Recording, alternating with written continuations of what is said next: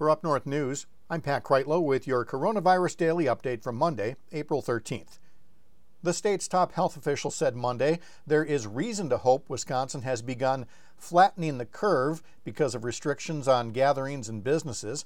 Andrea Palm of the Department of Health Services said in today's COVID-19 update that the state has lost 154 people now, 26 lives lost since Friday. There are about 3,500 positive cases, about 1,000 that required hospitalization. Green Lake County has recorded its first case, which means the pandemic has now spread into 64 of the state's 72 counties. Worldwide, coronavirus has now infected almost 2 million people and killed about 120,000. In fact, just since last Monday, COVID-19 has killed 45,000 people. 13,000 of those in the United States, 13,000 deaths last week, and Wisconsin more than doubled last week's 73 losses. Now some news that's somewhat on the positive side in terms of flattening that curve. Dane County reported only one new case between Sunday and Monday.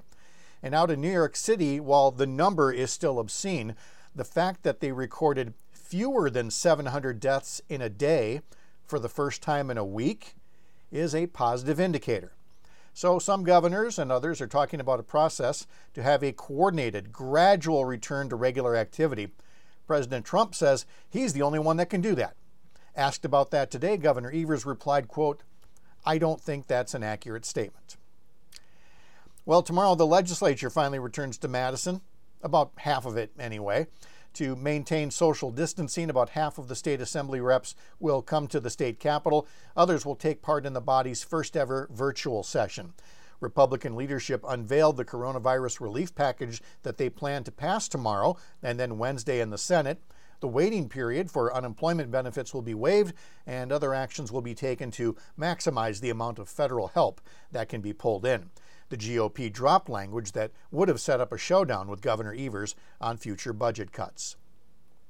Now to election news from, 6 days ago, but today they started counting the votes. Joe Biden has been declared the winner of last week's Wisconsin presidential primary. Other results, like the state Supreme Court race, will come in later. Bernie Sanders today, by the way, formally endorsed Biden. Now, court actions extended the process so that absentee ballots could arrive by today, Monday, but only if they were postmarked by April 7th. Well, between ballots that were late to be mailed, late to arrive, ballots that came in on time but didn't have postmarks, and just that overall feeling by some that they've been disenfranchised by the whole process, there are already lawsuits underway. Look for others to sue their local boards of elections because of ballots that don't get counted. So this whole election mess is far from over. Oh, and before we leave the election, the one where the Wisconsin Supreme Court voted to not make it easier for more than 1 million voters to cast absentee ballots, Dan Bice in the Milwaukee Journal-Sentinel has confirmed that all 7 state Supreme Court justices did vote last week, and all 7 did vote by absentee ballots. And keep an eye on Brad Pfaff. The New York Times is.